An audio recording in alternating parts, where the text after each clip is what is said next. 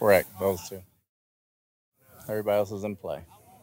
What does Aaron Stinney bring to the offensive line with his insertion starting last week, starting again this week? He's a very physical player. He's a very good run blocker.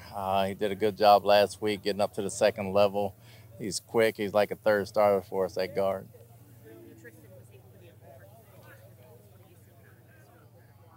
I'm sorry, can you say that again? With Tristan, I know that he was a full participant yesterday. He was limited the day before. Just what have you seen from him this week with the fly? Yeah, he's good to go. He's moving around good. He's ready to play. Mentioned the D'Amico Ryans. I know you kind of had a similar situation with Dan Campbell, but I want to ask you if this is the first time you've had a player that you directly coached that you're now facing as a head coach as well. As a head coach, yes, means I'm getting pretty old, but he's a heck of a guy. He's a heck of a player. He's a heck of a coach. He's a very smart person, and he's a good person off the field. Even greater person than he is a coach. But he's doing a heck of a job down there. Very happy for him. Proud of him. He knows he can call me at any time. I look. There's only 8 or 9 coaches in the NFL, head coaches that are former players, and only 4, I guess 5 with Antonio Pierce, that are defensive guys.